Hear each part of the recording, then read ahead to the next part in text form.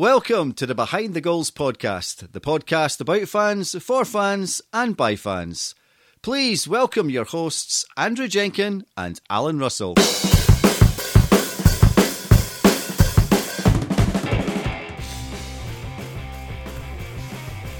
Hello and welcome to Behind the Goals podcast.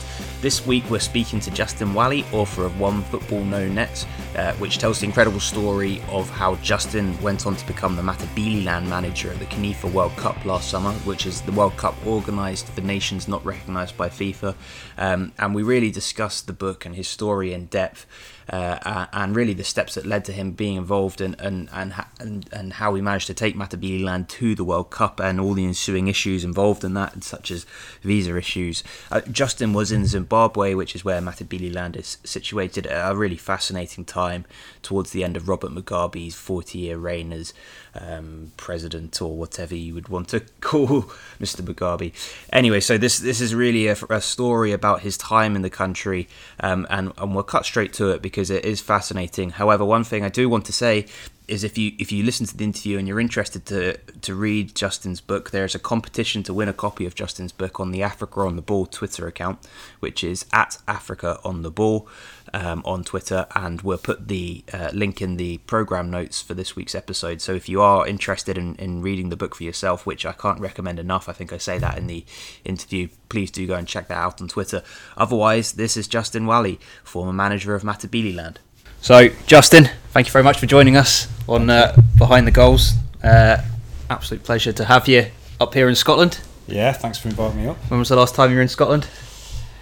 I'm trying to think. I came up here, I travelled around the islands, so I do I like my travelling. I travelled around the islands in 2005, I think. All the way up to Orkney and Shetland and onto the Faroe Islands and stuff. But the last time I was in Glasgow, where I've come up from today, was for the England-Scotland playoff, which England won 2-0. And it was funny, I stopped off at a mate in Motherwell, had breakfast with him, he was a Scotland supporter, and we went our separate ways, and I put my Northampton Town flag up in the stadium. And he walked into the stadium, the first thing he saw was that, and apparently he went mental because he'd had about 5 pints and he wanted to kill me. So yeah, I think that was the last time. Yeah. And just for balance, did you also go to the game at Wembley? I did, which was England were rubbish, and we could have thrown it away because we lost that 1-0. That's right. It was Don Hutchinson. It was rubbish, actually. I remember. But good memories from being up in Glasgow last time. Yeah, no, I didn't spend much time out in Glasgow that particular occasion. So we'll mostly talk about Matabeleland and your experiences in writing the book One Ball No Nets, and everything that sort of the mad world of Justin Wally over the last 2 years. Sure. But I want to sort of go back to where the story started, I guess, and because you'd previously when we get to the part about Matabeleland, you find out what a massive project it was, but it's not your first project in football, because you'd been working with Riga United in Latvia. So how did you sort of become international coach, and how explain the kind of steps, how it came to be, and what you were doing in Latvia at the time, and when you decided this is what you wanted to do? It was all in many ways a complete accident, because I moved to Riga originally. It was a place I went backpacking and fell in love with the Baltics, and I just decided to move there and try and make a life there. So I was teaching English in a school, and I played a bit of football. There was a British Embassy football team. The funny thing was, half the team were actually Danish. Right. Gary Johnson, the ex-Bristol City man, I think he's at Torquay now, I'm not sure. His son's the more famous man these days at Bristol City, isn't he? Gary was the manager of Latvia at the time, so I played with Gary a couple of times in that team. And then the team disbanded, and there was no obvious place to play football for foreigners. And a lad that I taught English with, he's a West Ham boy actually. All right. we used to just say, oh, we missed playing. And one particular day we said, why don't we hire a gym out? And really, I suppose if you fast forward from that, we're talking 2000, 2001 at this stage. And out of that, there came a team, and as the years progressed, there sort of became a regular training. Some other lads got involved who drove that on. So you go all the way to 2006, and we kind of had an organised team that was then playing 8-a-side league, 11-a-side touring teams from the UK and stuff. And at that point, and I wasn't massively involved at that stage, to be fair. And Austin Nicholas, the lad who then founded Riga United, I sat down with him and we came up with the actual name of the team, the badge, the kit, and the plan for taking. We went to the Latvian Football Federation and said we wanted to be a real club and all this stuff. So that was 2007.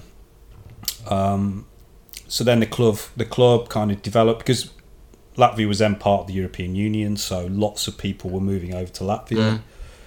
Increasingly, it was better and better players. You've got ex-pro players, or you've got lads that could have played I think we had a couple of lads played in the Austrian First Division and stuff like that, who started to join the club.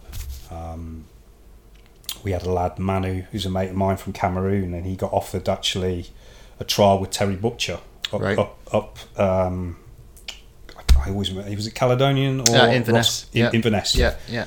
So we got him the trial actually, but then he wasn't given a visa. Okay. So I was gutted for him. Recurring pattern of this story. Yeah, it's good. Yeah, do you know what I mean? Lad from Cameroon. Yeah, so that was the club was developing. Again, I was in and out of things because I wasn't in Latvia a lot of the time. I was in different places and travelling and what have you. And really, my big involvement came only from 2011, and I went back to Latvia, and I said I'd like to take this much more seriously. And there was a few of us. We sat down and said, can we make this? Can we coach, say, 3 times a week on a good surface? Can we go and play on the 3G at Skonto? We had a lad called Jeffrey Young, who was a UEFA B lad who'd coached in the US and Holland, and he became the manager of the team. So I was his assistant at that point. I then went and did my level 2. I'd got the prelim badge way back in '96, but I've not really done too much with it. So I joined with Jeff. So we put on these coaching sessions. Just took it very seriously. We were coaching in the international schools. We created a kids academy. We very quickly had an age range all the way through the club, from sort of 5 years up to under 17 boys and girls. The men's team, we then said, can we take this to National League? And it's not like here where you'd have to go through perhaps 10 divisions to get there. It's just that's about the structure of the club and ticking a lot of boxes and making it a proper institution, making it a charity or whatever it is the way you go with it. And it's a lot of work. You've got to have what you'd call your own ground, even if you're renting it for a lot of money. You've got to have your own ground. You've got to have a lot of infrastructure in place. Sort of licensing requirements. Yeah. All your players have got to be licensed. I mean, it's a proper football club. Yeah. There's a lot that you've got to have all the board, and you've got to have all the finances set up. And you've got to pay quite a lot of money to join the league. Sure. Different things. I think it was about $2,000 just to join the league. Yeah. So we did all that, a group of us, and it would have been, I get mixed up, I think it's the beginning of 2013, we made our debut in Latvian second division, which is the third tier. Right. So what you've got in Latvia, you've got Premier League, First League, and then you've got regional second leagues. So we were playing in the Vidzema region, so we were in the third tier. Which was absolutely incredible, because suddenly we mostly mates, and most of us that were involved with the project played, and suddenly we were finishing games and going over to clap our supporters. You know, 50, 100 people at the games. It's just that must have been quite a rewarding experience, having had that sense of, you know, playing such a big part in the development of something like that, and it's still going today. Yeah. It was. I mean, I was 42 and I made my European National League debut. Yeah. And I captained the team that day. I wasn't going to be the captain, actually. The lad who was captain, who'd been made captain, he actually came over to me and said, I think you should be captain today. Right. Because you've been with this all these years, which Yeah. was amazing. I was Graham. I'll never forget that he did that. Yeah.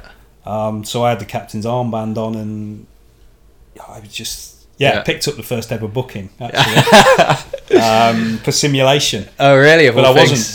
But I was pulled down. Should have been a penalty, and I think I would have taken it. So I would have scored on our first ever. I've never missed a penalty in a match, so I believe I would have scored. So, but it was absolutely incredible, and from that we just had a group of us who were very passionate about what we're doing and believed in what we were doing, and we treated it as a full-time project. And was it a full-time project, or you were still working? Yeah, well, it was essentially I was doing a bit of journalism at the time, but it was voluntary, really. At the start, it was completely voluntary.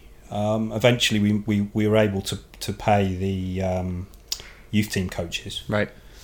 Because that was important for the development. But at the start, it was just a passion and a belief in what we were doing, and we just said, let's do this. And we were able to go and coach in the international schools and get paid going in there, but essentially it was so suddenly we've got 2 men's teams, we've got kids teams from 4 or 5 to 16, and then we've got a ladies team. So the ladies team started 2015, I think. That's what you. That was again an accident. It wasn't planned. A lady called Marit, a Norwegian medical student, just contacted me, asked if she'd heard about Rig United. I'm not sure, she might even have got the wrong club, right? Because the main girls' football club was Riga Football School. Okay. So I'm not sure she even didn't get us by accident. Okay. But she contacted me and said, "Could you give me any advice on the a women's football team?" I said, "Well, we haven't got one." Right. And I was about to put her in contact with these other teams, and I said, "Well, I tell you what do you think about us starting one ourselves?" And she said, "Well, I'll be up for that." I said, "How many people do you think you can get from your medical uni?" Stradins University. She said, "Well, why don't I put a message out?" She said, "I know at least 4 or 5 girls, mostly from Norway. They're really good." I said, "Well, I know a couple of Latvian girls who don't play in the National League but like playing. Let's organise a training session." And the first training session we had, 15, 18 girls come down. Brilliant. And some of the girls were absolutely brilliant. And I just thought, well, I'll tell you what, we could have quite a decent team here. Marit herself, an unbelievable player. Technically better than most of the men that we had. We started it. Our first ever game was in the semi-final of the cup, because we got a bye from the quarters, right? Because of the number, however that worked out, and so we played in front of 150 people in the first ever game. Wow. I think which was a record for Latvian football. Full stadium. We lost 3-1, but that was against the second best team in the country. So for a first game is not bad. And we were 3-0 down at half time, so we came back to 3-1. And the Football Federation were very, very helpful at the time and said, you can come in and play next season. So we did everything, and we brought the team in, and we ended up with the bronze medal in the league. It's a small league, but we got the bronze medal. There's 2 tiers at that stage, so we were allowed to go straight into the top tier because they felt that our infrastructure, the number of players we had, everything we were doing, was we could play in a top league. So we went in, did all right, and then we ended up. Then we had 2 women's teams, so we had a second team playing in the second tier, right. And then it just became, 2 men's teams, 2 women's teams, all those kids teams. It's suddenly the pitch costs are $2,000 a month rent. The club's turn. You're having to find $50,000 to get the club to turn over in a year. So everybody's paying to play, apart from the international players, Right. of whom we had 2 full internationals for the ladies and maybe 3 youth team internationals. So became very stressful, but you've achieved. You've taken it from nothing to something which had a lovely brand as well, and people were aware of. Yeah. All over Europe in a way. And I'm already getting a sense from you saying that and telling that story of the passion that you've got, and also the passion to make things better, but B, not going in half-heartedly, but if we're going to do it, going to go full in, if you're going to get wet, you might as well go swimming, kind of thing. And so actually just committing and being dedicated to developing it and making it as good as it can be. So I already get that impression, and that's obviously, so after that you kind of have an inkling thinking I could do this on a different scale or somewhere else. At what point do you go, I've been an international coach, I want to go and apply myself on a sort of international stage? I thought, actually at the time, what we've done with Riga United, I could go somewhere else and start Prague United or Astana United or whatever. You could take that philosophy of how we ran that club and do it somewhere else and have a community club. Because what we had is we had Latvians, Russian Latvians and foreigners all in one team, all in one community.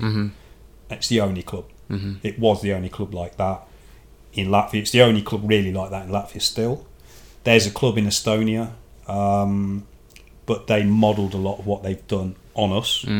Yeah, it's an Italian club, run club, but they liked what we did, so they went and applied it there. So I thought maybe I could go and do this somewhere else, but I didn't. And what happened was I just got to the point where actually I was just exhausted by it all.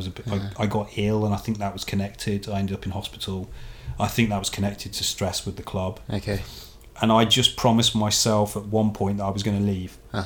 And it had taken its toll on my relationship with my girlfriend as well. And I just said, right, that's it. I'm leaving in 6 months. At the end of the following season, I'm going travelling with my girlfriend, and we're going to decide what comes next. And at that point, I decided I wanted to go into elephant conservation. That's what I wanted to do. I wanted to quit football.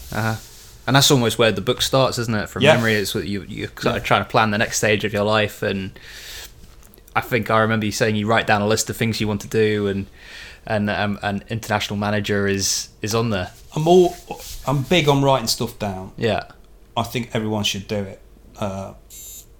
Maybe it works with a phone, but I just say get a pen and paper and just scribble down ideas. And it could be, look, one of the things I've written down for years is I want to see Paul van Dijk in concert, and I'm going to see him tonight in Glasgow. That's been on that list of things. I keep saying, I want to do this. Now it's quite a trivial thing, but there are things on there. Like I said, I wanted to be an English teacher in Japan, and it was probably 10 or 12 years after I first wrote it down I ended up doing it. Right. Now, that might have disappeared from the list, because when you reinvent the lists every few months, this isn't a December the 31st thing. This is something you suddenly have the mood for it. There's lots of things on there, and actually way back, one of the things I'd had was I wanted to play international football. This is a bit like the Paul Watson story in a way. I thought of going to somewhere like the Pacific in my 20s, to a country where the level's fairly poor, and I imagined myself kind of being there and ended up getting national citizenship and playing for somewhere. I don't want to insult any team, but somewhere in the South Pacific. So I won't say it anywhere particularly, but I never did it. But the story. I ended up playing international football for 9 minutes last year. But I just think it's amazing. You can stick those ideas out there, and somehow they kind of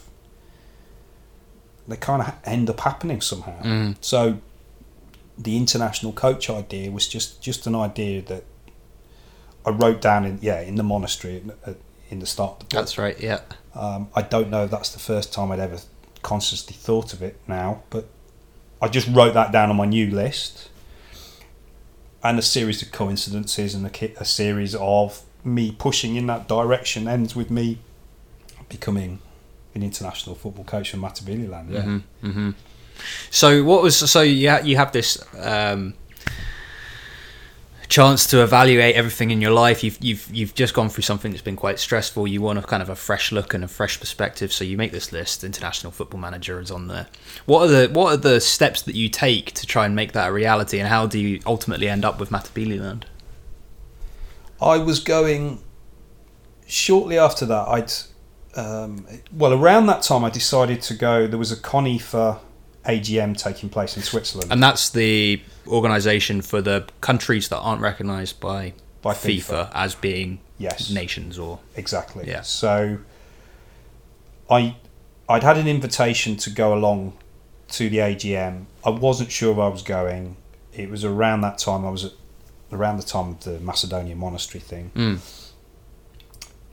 And I almost thought, I'm not going to go because Switzerland's so damn expensive. Do I really want to go?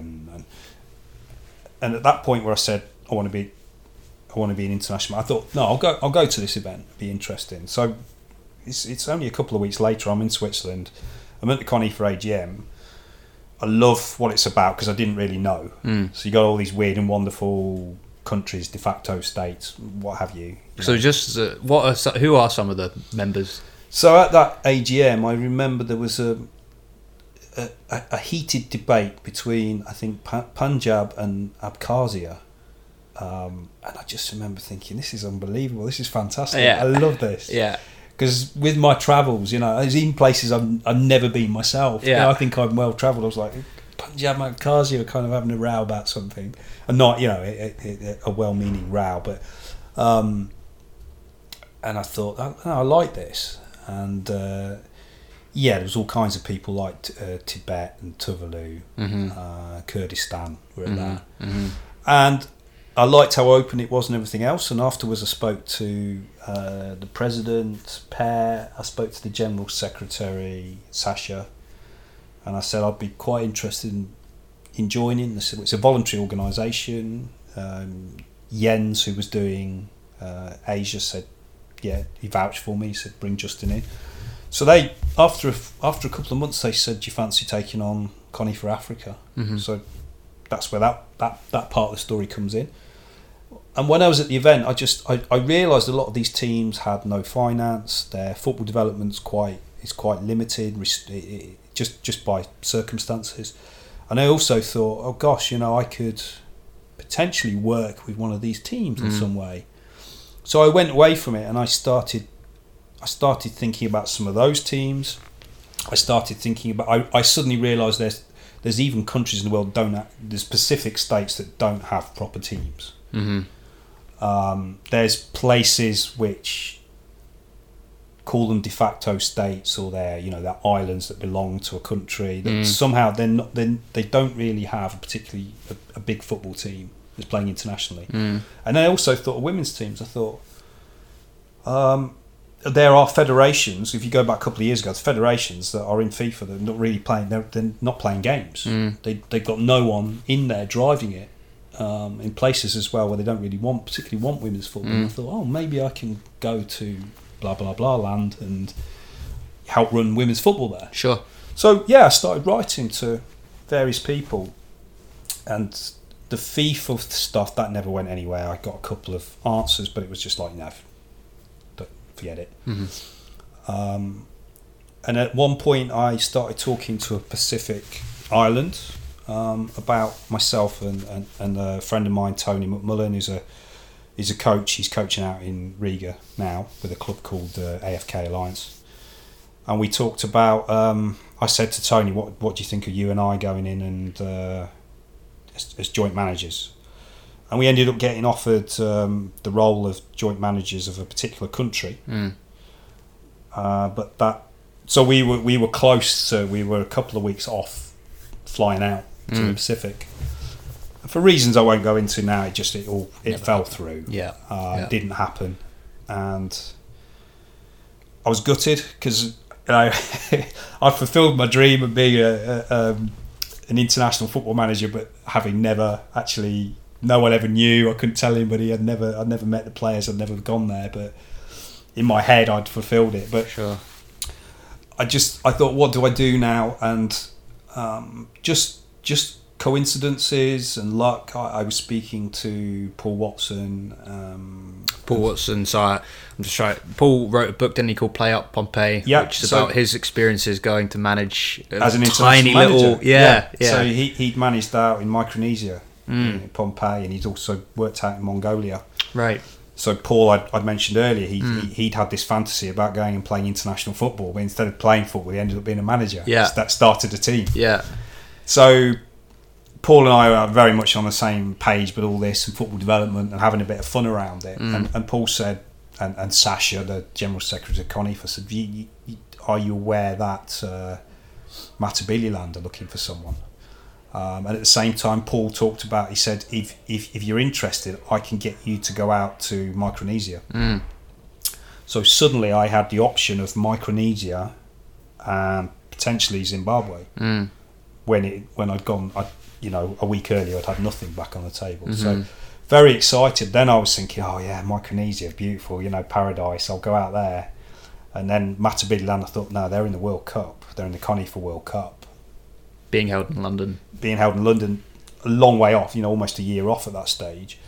So I spoke to Busani, the head of the FA in Matabeleland, and I was just really super, I'm not just saying it, really super impressed with what he had to say. And they were already playing lots of games, they were training 4 times a week, they had a vision for the development, not just for the team, but for the community, and he sold me it really, and he liked the fact that I'd been involved with the Riga United project, which to some extent is very similar in terms of limited resources and growing something.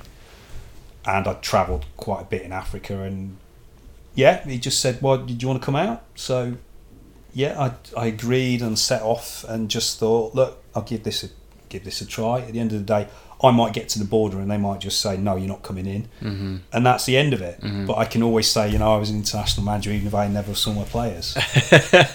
So just explain a little bit about the setup of Matabeleland in Zimbabwe, because they've got a Zimbabwe FA and then a Matabeleland FA, and how does it kind of, because it's within Zimbabwe, isn't it? Yes. But how does the setup work, and who were they playing? Were they, So Matabeleland set up, it's their own, it's the Football Confederacy, so it's their own body.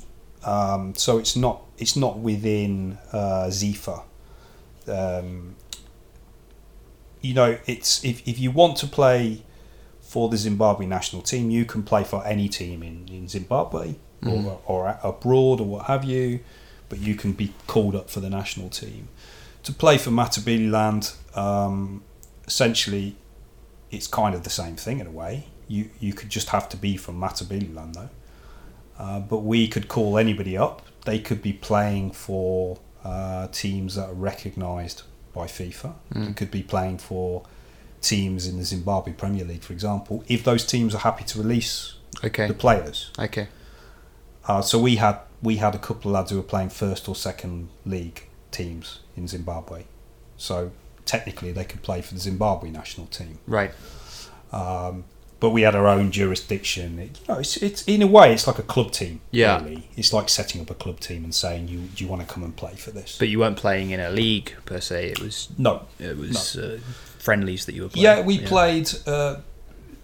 When I joined, some people think that I led them to qualification. I didn't. They'd already qualified. They'd already played lots of games. And what is the qualification process? If you're because of the lack of resources, if you can't go and play fellow CONIFA members, then you just play friendlies, and the higher the calibre of the team, the more points you get.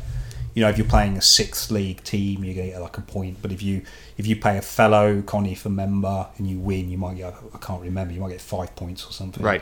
So they went and played Barotseland, which is in neighbouring Zambia. So they did 20 hours on chicken buses and went and played and beat them. Mm-hmm. So that was a big factor in this. Mm-hmm. That's what it's a CONIFA member. Mm-hmm. But then they just constantly played games. Mm-hmm. In fact, I think they played too many games, but they constantly played games. They qualified. So yeah, when I went in, we just played friendlies. Yeah. There's a dream to create, I think, a structure with the MFC where we've got clubs inside of that structure. But for the moment, I think it's a case of you can bring players in from anywhere. It's just a body that represents Matabeleland football. Sure.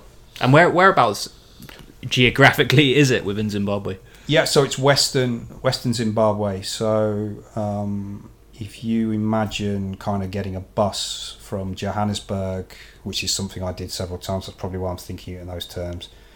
You head up north, and you hit Bulawayo after 15 hours, which is the capital of Matabeleland, so Western Zimbabwe. Okay. So that borders, you're bordering Botswana, and you go up to Victoria Falls. So you're bordering Zambia. Yeah.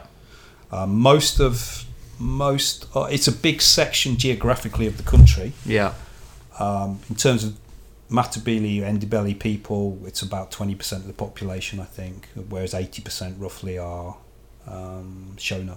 Okay. And so this is 2017 that you've moved there. Yeah, I'm so bad at it. It was a bit of a whirlwind couple of years for you, but this is beginning of October 2017. Yeah. And so the political situation in Zimbabwe, Robert Mugabe is still president. So what was it like in terms of the economy of the country? I remember in something in the book you wrote about the players came to training and actually it was cheaper for them to be drinking Coca-Cola than it was water. Which is typical in Africa, yeah, to be honest. Typical in the developing world, because a lot of the bottled water, for example, is owned by companies like Coca-Cola. So they want people, dare I say it, drinking certain drinks. So it's not cheap. Zimbabwe's not cheap, and the currency, there's a thing called the bond dollar, which is pegged to the US dollar. But what was happening was that the 1-to-1 was effectively breaking away. So there's a black market. Okay. If you've got US dollars and you change them over into bond dollar, you're going to get a lot more. Okay. So having foreign currency is king. There's a lack of foreign currency. So this is kicking into the inflationary issue that's there. There's obviously people that control certain businesses. So products were coming in from South Africa, but for some reason they're being sold at 2 or 3 times the price of South Africa. So it's really tough. And from the moment I got there, you could see that something was unravelling economically and politically. I made a point of, well, when you walk around Bulawayo, there's newspaper headlines stands everywhere. Some of them are very comical, but some of them are very serious. So every day that you're walking around, you could see that there were stories about things that were going on, especially inside of the ZANU-PF. And it was pretty apparent that something big was coming. And within about a month of me being there, they suddenly pulled Robert Mugabe, took the tanks up to his house and said, "Right, mate, your time is done." And what was that like? That because he had been ruler of that country for so long, almost 40 years. What was the kind of feeling on the street amongst the everyday person? Well, of course, there was also this period from when he was under, I don't know what you want to call it, house arrest, or there'd been a coup, or there'd not been a coup, where he didn't quit, he didn't resign, and it just went on and on and on, and it got quite scary because there were stories that the Zambian military were going to come in. I don't know if that was ever a possibility, but there was all kinds of scary stories that it was going to turn into a civil war and all this. But it all passed peacefully. But there were a couple of days where it was scary because it felt like it wasn't going to happen, and maybe he was going to, this was going to switch on itself, and he was going to remain in power. There was going to be a massive purge of people in the army, etc., etc. So the uncertainty was quite scary, I think, for everyone. And at that point, I was very close to leaving the country. I didn't know whether to stick or twist really at that point. But I hung in, and thankfully things passed peacefully, and the transition to the new president at the time was, at that point, everything felt better. The people felt relieved. They thought it was the beginning of a new tomorrow. Even people that were cynical, I think a lot of people thought things were going to improve massively. Yeah, and so big celebrations in the streets that night, and all sorts of ongoing carnage, ensuing carnage. Yeah, stuff I'll never forget that. The night that he finally stepped down, it was bonkers. Yeah.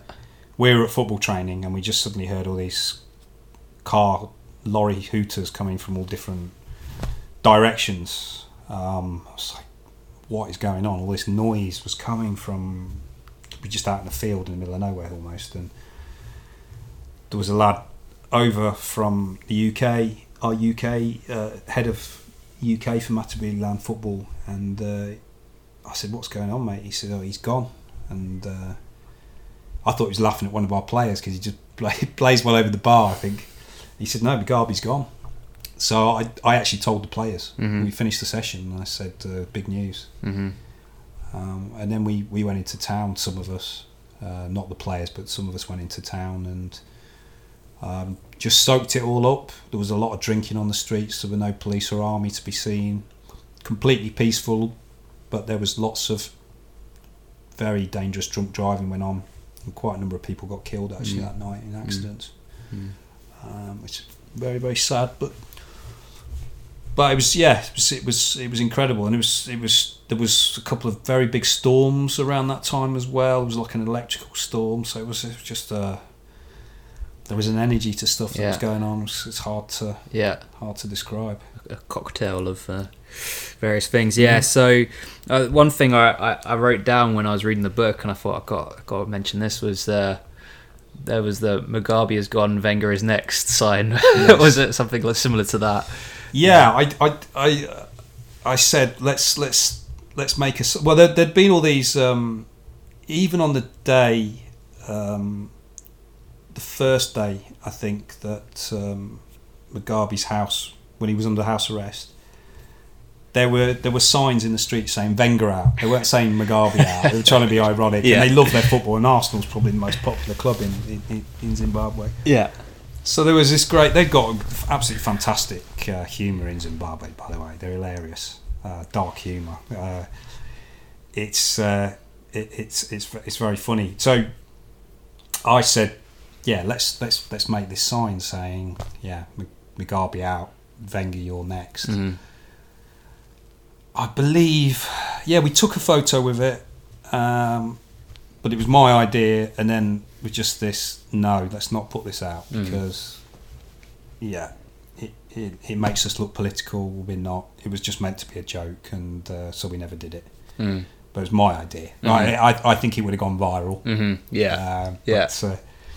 But we never did it. But that was interesting, because one of the recurring themes throughout the book is, I'm sure you don't mind me sort of asking, is there seems to be a level of the political situation created a level of paranoia amongst people, and that kind of showed in not wanting to put even a picture like that out. That people were so scared of what the consequences of saying anything that might be even mildly critical. Yeah, there's photos. A couple of people took photos of me out on that night when Mugabe finally resigned, but they were never given to me, right? Because there was a fear that, again, it would be a political statement in some way, which it wasn't. It was pictures of me out when everybody was out in the streets of every creed and colour. So there's this constant paranoia of upsetting the authorities, and this comes, if you had somebody in power for 40 years, Mugabe's regime has got people in every section of society working for him, spotters or whatever you want to call them. They know what's going on everywhere. So there was a time when people used to disappear for saying things, and people remember that, or they know it happened to their parents, and they're very nervous about what they say and what they do.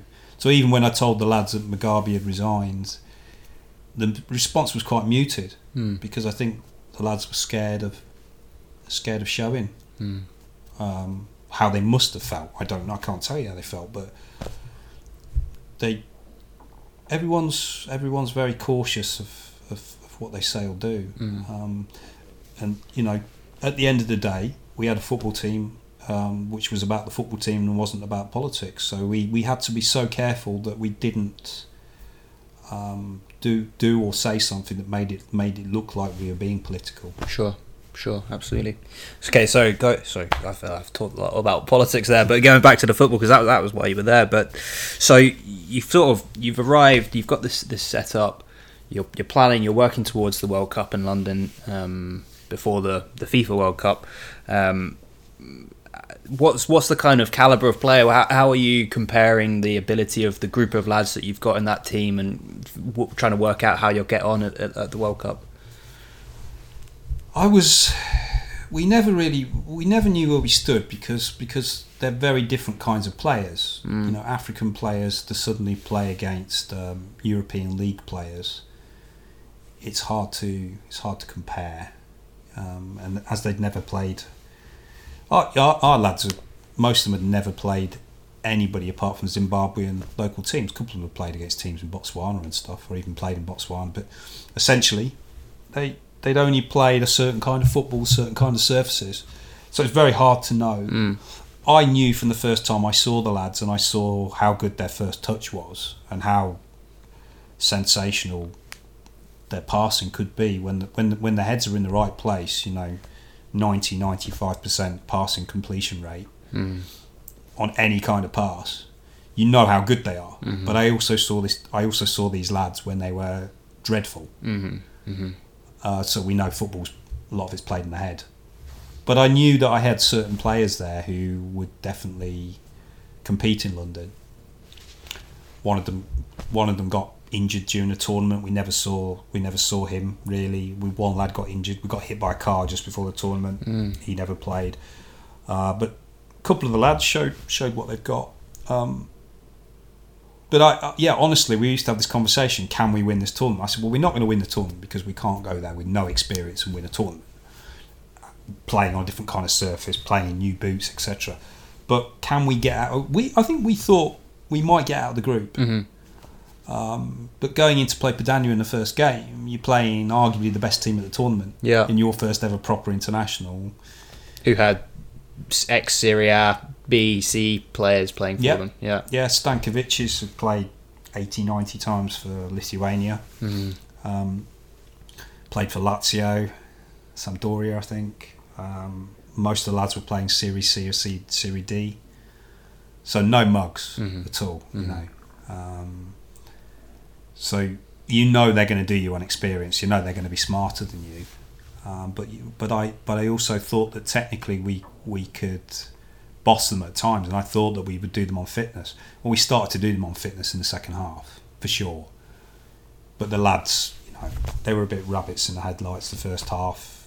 After 30 minutes, we just had a bad period, and we ended up conceding 4 goals in one period. So we knew the game was dead for us. Sure. But you know, to go 6-0 down with still a lot of the game left. You know what that can turn into. It can turn into a real embarrassment. But instead, what it became was us scoring a fantastic goal and almost scoring more goals. So losing 6-1 could have been 6-3. Was very respectable. And we took that into the second game, and we started the second game against a team of the same level as the better team for 20 minutes, I'd say. So, I mean, actually getting to London was, although it was a part of the plan, there was so many logistical issues in terms of actually getting 20 lads from Matabeleland out to London.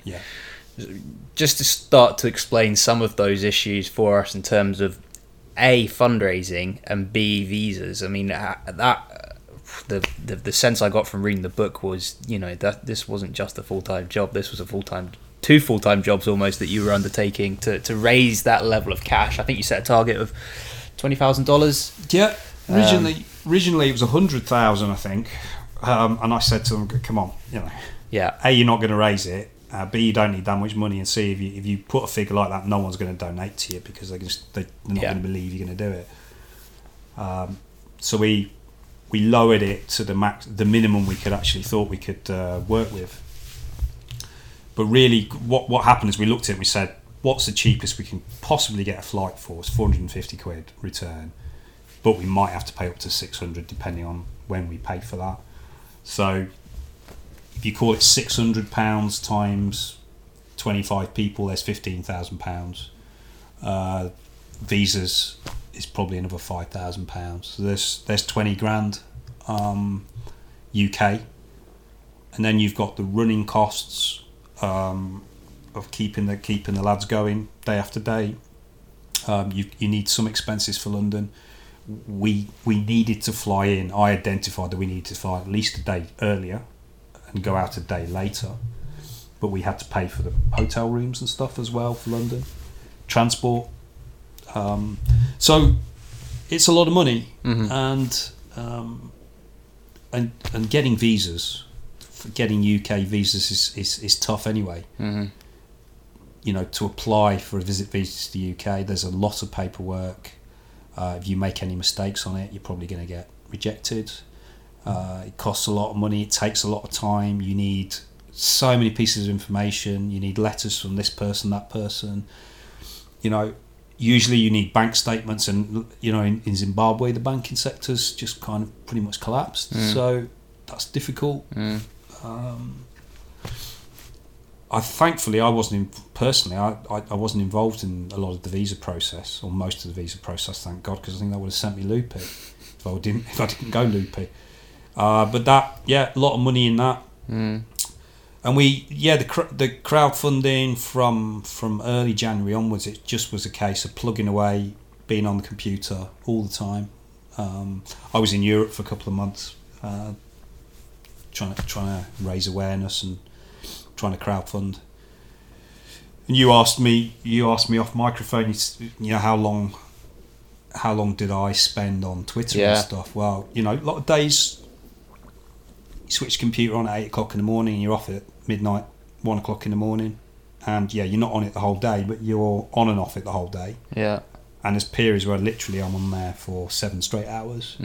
Any single person that comments about Matabeleland, I'm making sure I engage with them, share information with them. It got to a point where I had delirious dreams about emails. I dreamt that I was stuck in an email inbox. I was a little person inside the inbox. I can see the dream, and I was running up and down. Yeah. Can you imagine? I mean, that's what it did to me mentally. Because you for something like that, you've got to be fully committed the whole time, or you're not going to get there. Yeah. But you cross a point where you can't give up, because otherwise it's all been in vain for everyone. Yeah, and I suppose aside from football, you've spoken about. I mean, I even texted you this morning to find out if you had a smartphone, because I remember you saying in the book that you sort of didn't want a smartphone because that constant. And I can completely understand that, wanting to be. Once I was in Zimbabwe, I wanted to switch off from it a bit. When I was in Europe, I was on my laptop the whole time. The only time I had a break, I wanted to play football or something, and I didn't have a smartphone. I purposely did that. I went for a walk, whatever, and I was left alone. When I got to Zimbabwe, it was several factors as well. I also thought that it gave me an anonymity in a situation I wasn't sure about. Sure. And yeah, I went into town in the second period of time I was in Zimbabwe. I went into town. I used to sit in hotel lounges and just be on my laptop all day. But I needed to have a break from it. I needed to. I'm pleased I didn't have the smartphone in Zimbabwe. It did give me a mental break from things. So you started to get a bit of publicity through the crowdfunding and everything, but several big names got involved in terms of publicity and wanting to sort of interview you and find out a bit more about the programme. So a couple of the names that spring to mind were BBC World Service, wanting to do kind of in-depth stuff, Paddy Power and CNN. So those three organisations alone must have been huge in terms of generating awareness of your crowdfunding efforts and everything you were doing to raise this money. It's also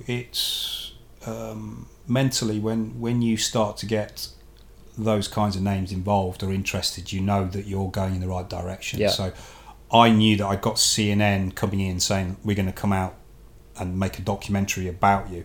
I didn't believe they'd actually ever get into Zimbabwe. I didn't think they'd get the papers, but I knew they were deadly serious, and I knew also if they didn't get into Zimbabwe, they'd write a story about not getting into Zimbabwe. So Sure. that might even been better for us. Yeah. But I knew they were interested in the story. I knew the BBC World were interested in the story. My local paper wasn't interested in the story, but I knew that when big institutions, international media houses were interested, that we had a story to tell.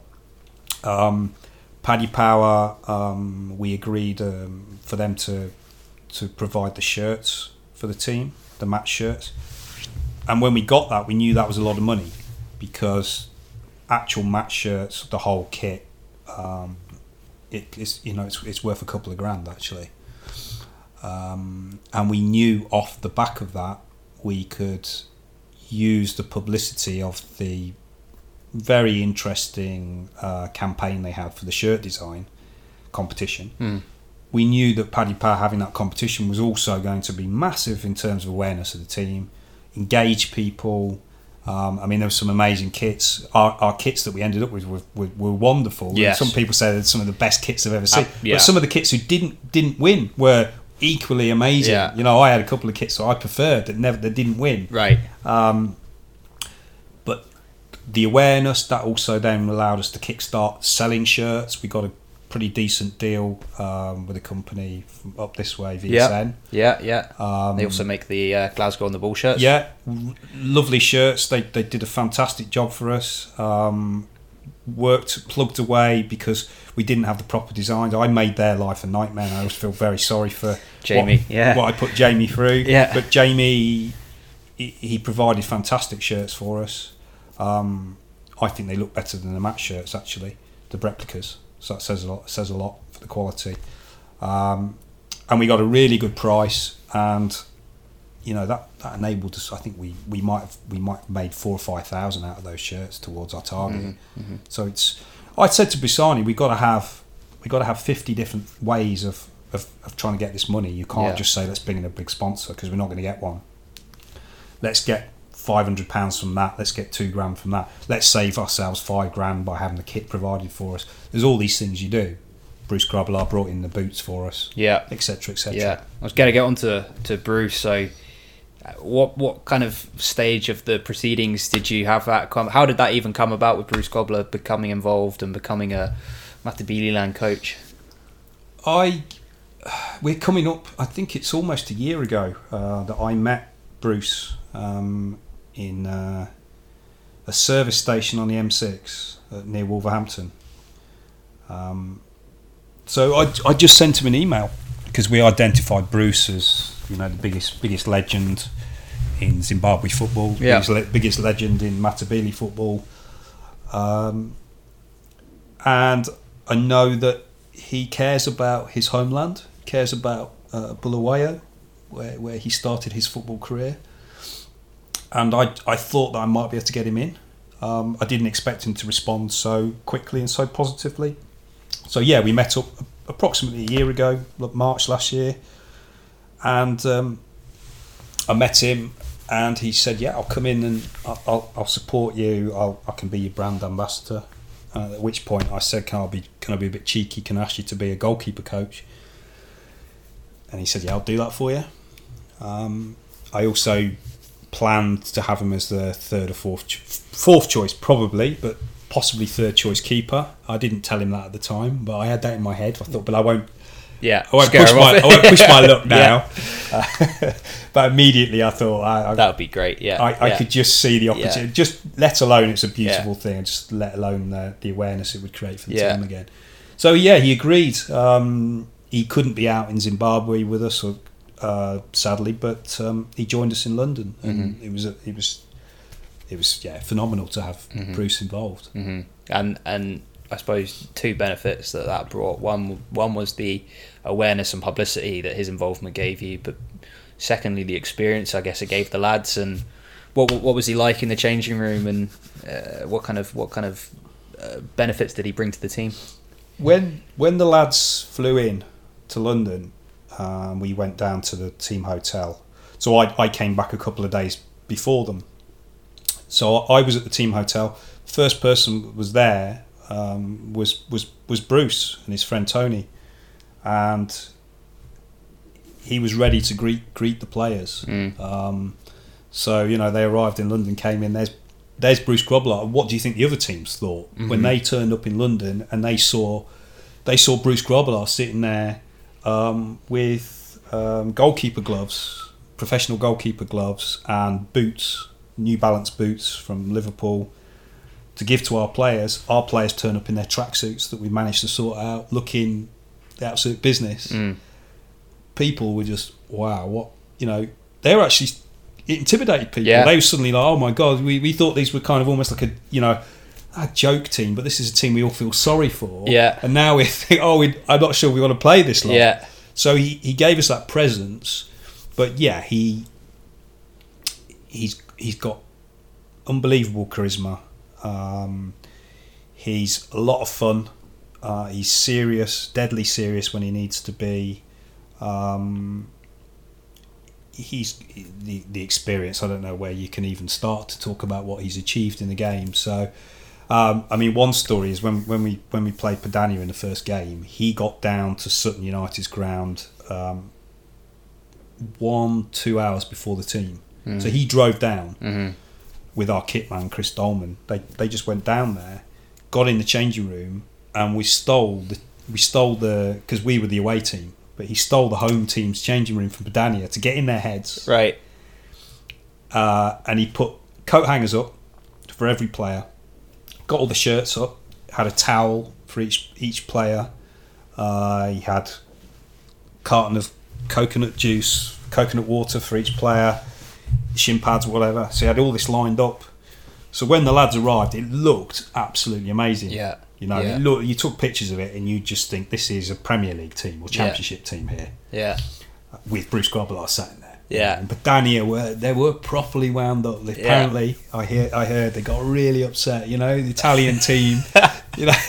Their changing room's been nicked. Bruce Grobbelaar's in there, and that's the kind of stuff that he brought to us as well. Bit of gamesmanship. Yeah. Bit of gamesmanship, yeah. But he was out in the car as soon as the team arrived. He was out in the car park, the lads were singing and dancing, and Bruce, I don't know, his knees aren't quite as good as they used to be, but he was down dancing with them. It was fantastic.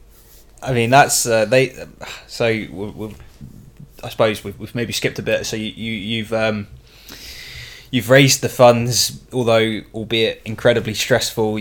However, you hit a snag in that a couple of days before you're due to leave, you have every single visa rejected, which must have... What was your initial reaction when you heard that? We were waiting for the visa. I mean, the applications went in a bit later than I would have liked, but it's difficult, and the lads are doing something they've never done before. But they still went in plenty of time. Yeah. Off the top of my head, they'd been in about 5 weeks. 4 weeks, 5 weeks. So we'd gone way past the point where we should have had the answers. So this became very worrying, because why are they not telling us? But all the other CONIFA teams had their visas. Even I think Tibet, they'd got unemployed players who hadn't even got passports, and I think they all managed to get the paperwork and to get the visas. So we were thinking we're going to get these, actually. But then as you get to the point where we're not getting an answer, I'm starting to think this ain't happening for some reason here.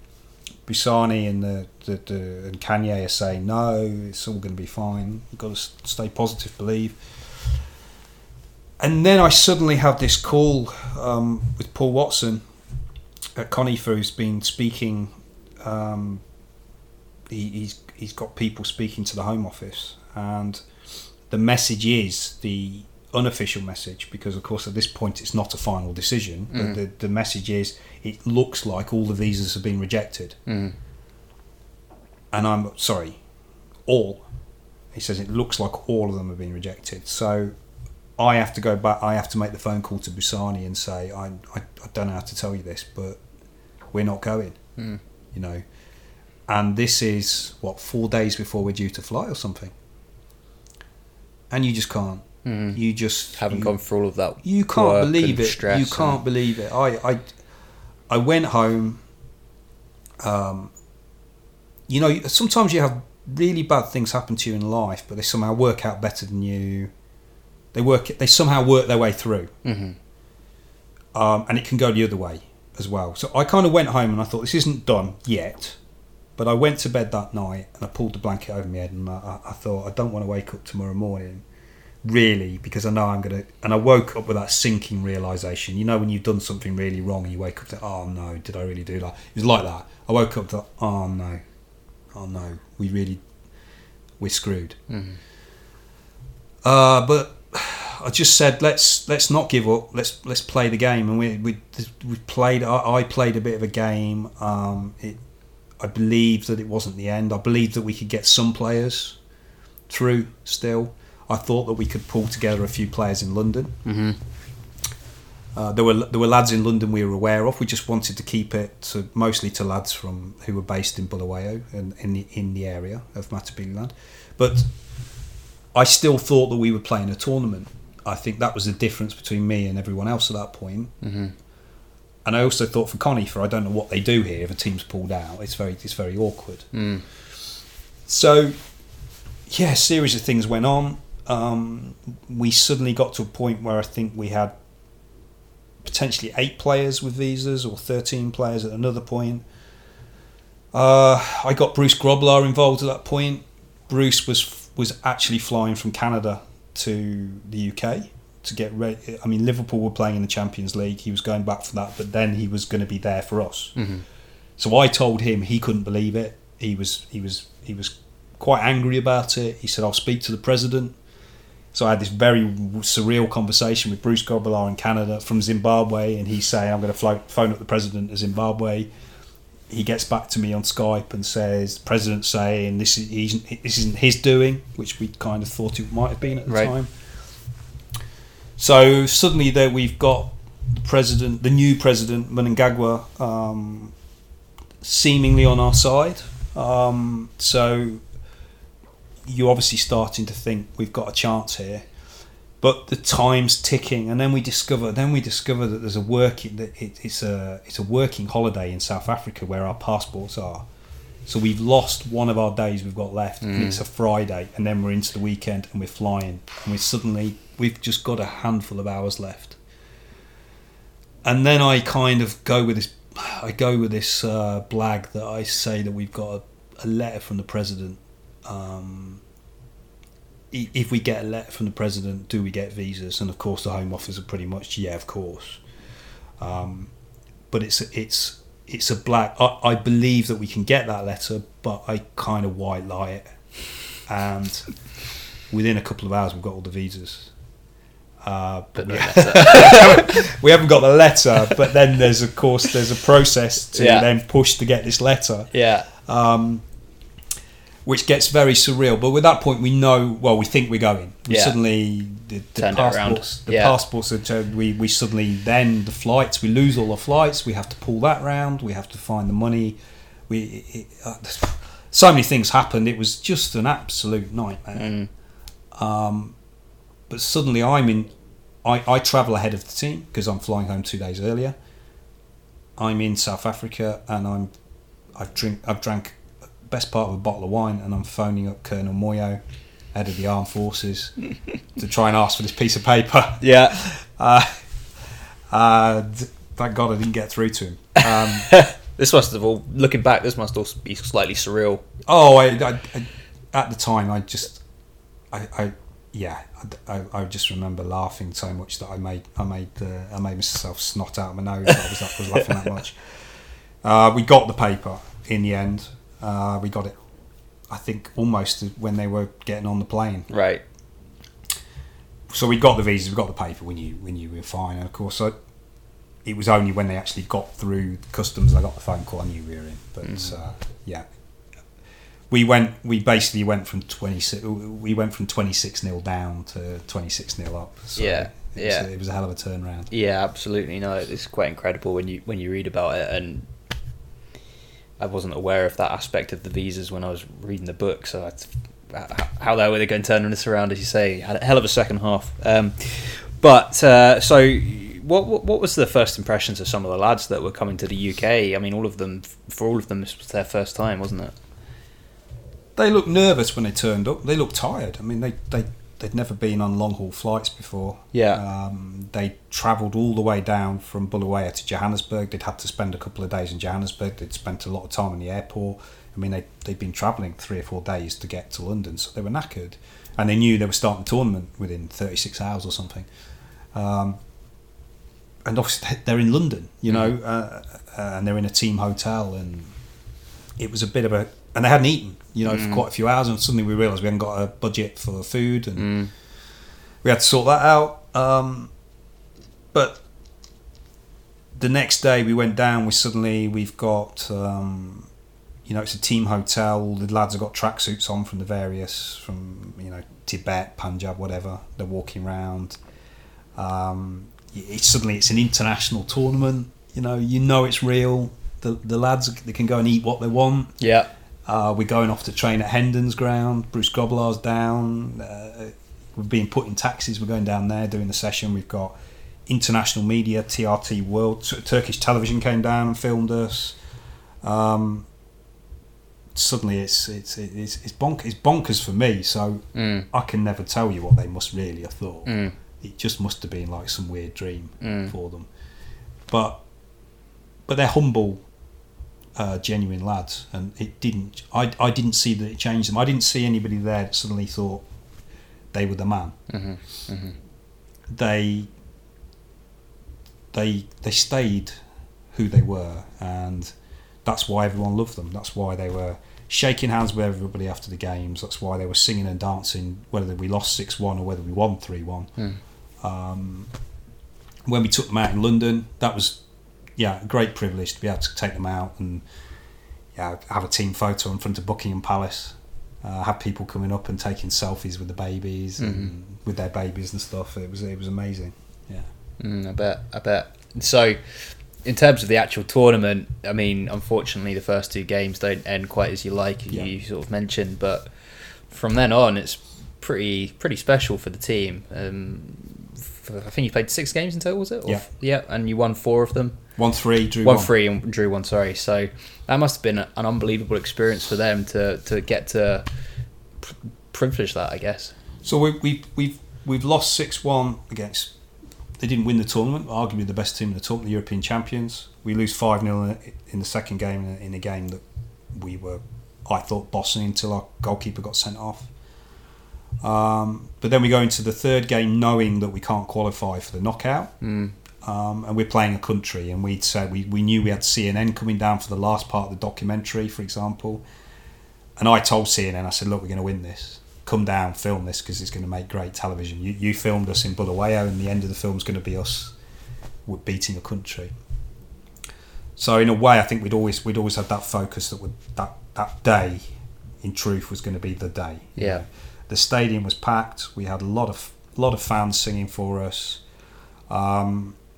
We should have put the game to bed. We were the much better team, but then Tuvalu came again.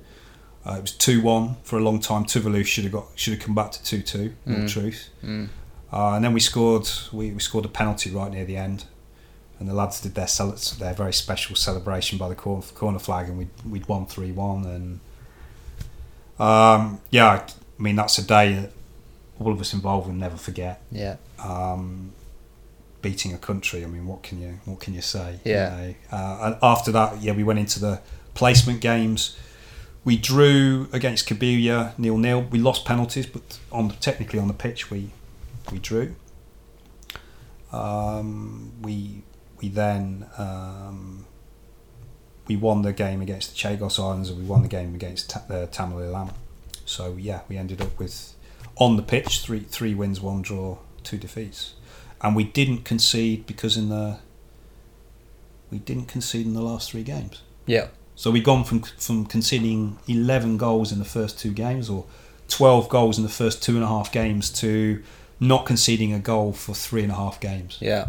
Which is quite impressive. Yeah, very much so. Against, of course, not such a good calibre of teams, but yeah, but impressive nevertheless. Yeah, very much so. So that's, I mean, they seem to be, to me, looking at the Confucia World Cup, they were kind of like the standout. They were the special story, Matabeleland. They just seemed to have this kind of magic around them and presence, and I mean, so now it's a few months on from that. Are you still in contact with the guys? How's the relationship? How are they getting on? Do you know?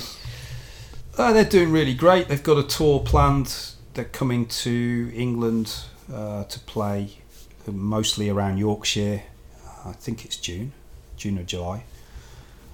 So I hope that goes ahead. That'll be fantastic. They're playing a couple of the world's oldest football teams. They played in the Human Rights Cup, the inaugural Human Rights Cup in Johannesburg back in December. They formed the Matabeleland ladies team, so it's one of the few Conifer teams that currently has a women's team. Great. And they went to Johannesburg and they played their first games. Great. And I believe that team will go and play. The women's team will go and play in the first Women's World Cup whenever that's held in the next year or 2. So I expect them to be an African representative, and with a year or 2's of development, I think they'll be challenging for that, I would imagine.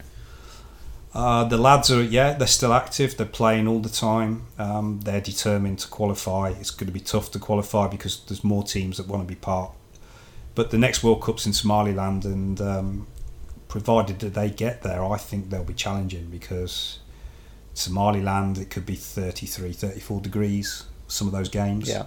So I think if they're playing Padania on one of those pitches in Somaliland, a couple of years on from where they were at, with some better players coming in, I think that they'll be close to winning that tournament. Mm-hmm. Yeah. So I think that would be special. Things are developing well. They got they got a new shirt through Leyburn Sports this year. They produced another shirt. The crowd base, the social media is very active. More and more people like the team. I think the book's good for them because it's spreading awareness of the team even further. Yeah. So lots of people are taking an interest in Matabeleland through the book as well. So I think the future is very, very positive for the team. Yeah. And what about you? What's next for you? So moving on from the last game, you made your international appearance. Having been an international manager, you were then an international player. Yeah. But what's next for you? What are you going to do next, Justin? This year, I got the book.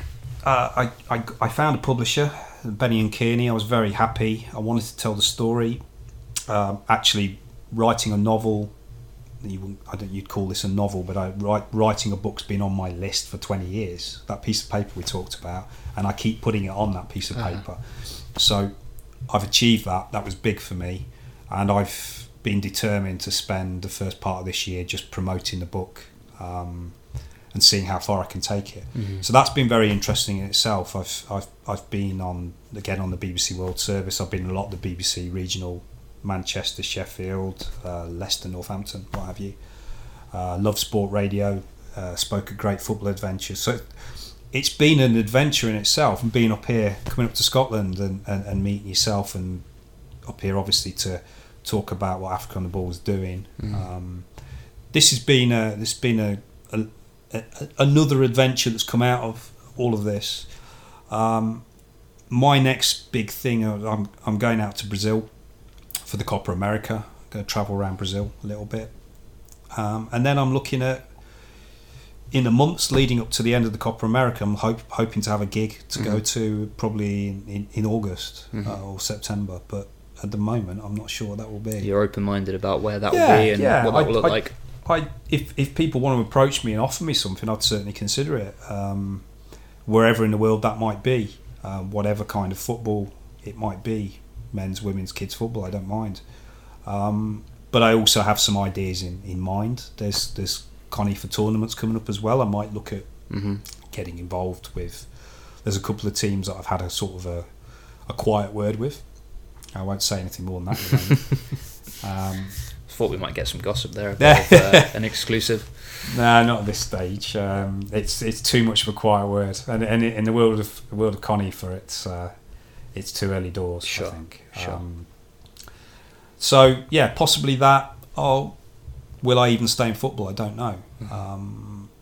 I quite like the idea of giving talks, going into schools and universities maybe, and talking about what I've done. And I went up to Preston Uni. I was a guest speaker at University of Lancashire, which was a great honour, and quite a few of the students came to me afterwards and said it really motivated them and wanted them to. Some of them are going out to Zambia and Morocco and places like that, and it's helped them in focusing on what they're going to do and wanting to do more. So you never know where things are going to lead you. So maybe going in and doing speaking related to this, maybe doing a second book could be interesting. Yeah. I'm open to ideas. At the end of the day, I think for me, life's about being happy. That sounds very simplistic, and yeah, of course, but I don't think people always think that way. I think people are thinking, I've got to have this career, I've got to have this thing or whatever. And I think for me, if I'm going through a period in my life where I'm not happy, it doesn't matter what I'm doing, then I'm going to change it. I think at the moment I feel happy. I'm living with my mum, and you might say 48 years old living with his mum, what's that about? That sounds boring. It's not boring. I'm loving being home, spending the time with my mum, seeing my nieces, catching up with a load of mates, and doing stuff in the UK. And as long as I'm happy, I don't mind. I could even quit football and do something completely different. I don't care too much. Yeah. Well, I have to say, I absolutely love your approach to life and your ethos, and that really shines through in the book. Actually, I think that, and I really enjoyed the book. I think I read it in 2 days, or two or 3 days, which is probably the quickest I've ever read any book. Thoroughly enjoyed it, and so for anybody that would be interested in buying it, where can they go and get it? It's not in the shop, so you have to buy it online. So the easiest way to pick it up is just to go on Amazon. So One Football No Nets. Just have a look on there, and you'll find it. It goes out literally in a day, so you can have it the following day, 2 days later. So yeah, very very pleased. Being very good reviews. People seem to enjoy it. So I'm very happy about that. I had that question in my mind: would I rather make lots of money and people say it's a stinker of a book, or have a great book and not sell so many? But I'm very very happy that people like it. And I've had a couple of people message me who I've never met before, never heard of before, and said, this book is inspiring me to kind of chase things in my life that I wasn't going to try and chase, and that in itself makes this all worthwhile. Yeah, Yeah. So I'm very. I feel very privileged to be able to produce a book and get it out there. Yeah. Actually. Well, I can't recommend it enough, and just the way you've written it and the kind of style you've written it in, the kind of diary format. Very easy to digest, and you get a real sense of what it's like being there. So good luck with it, and thank you so much for coming up to visit us and giving your time to talk to us. Thank you very much. Thanks for having me on, and respect what you guys are doing with Africa on the Ball as well. Thank you very much. Much appreciated. Cheers. So there we have it. That was Justin Whalley, author of One Football No Nets, the story of how Justin took Matabeleland to the CONIFA World Cup last summer. Fascinating story. Hopefully you'll agree. And as I said at the intro, if you were keen to get a hold of a copy of Justin's book, please do check out Amazon. Otherwise, there's a competition currently on the Africa on the Ball Twitter account, which is at Africa on the Ball, and full details will be on their page, and we'll put them in the programme notes as well if you want to follow the link there. Thank you very much for listening to this week's episode. Just to look forward to next week's episode, we're going to be at the Everything to Play For conference, which is going to be held at Hampden Park. This is an event co-sponsored by Club Development Scotland, which is our partner consultancy arm of Supporters Direct Scotland. And this is an event being organised on International Women's Day to promote and celebrate women's football in Scotland. Going to be looking at the past and the history of the game in Scotland, where we're currently at with the game in Scotland, and what the future holds for the future of women's football. So it's going to be a great event, and tickets are still available. So we're here to make sure you can get your ticket if you want to come next Friday. So that's the 8th of March at Hampden Park. And the link will also be in the programme notes to this week's episode. We'll also be promoting details on social media and the Club Development Scotland Twitter account, which is at Club Dev DEV Scott. So please do go and check that out if you're interested. There's still tickets available, and we look forward to seeing you there.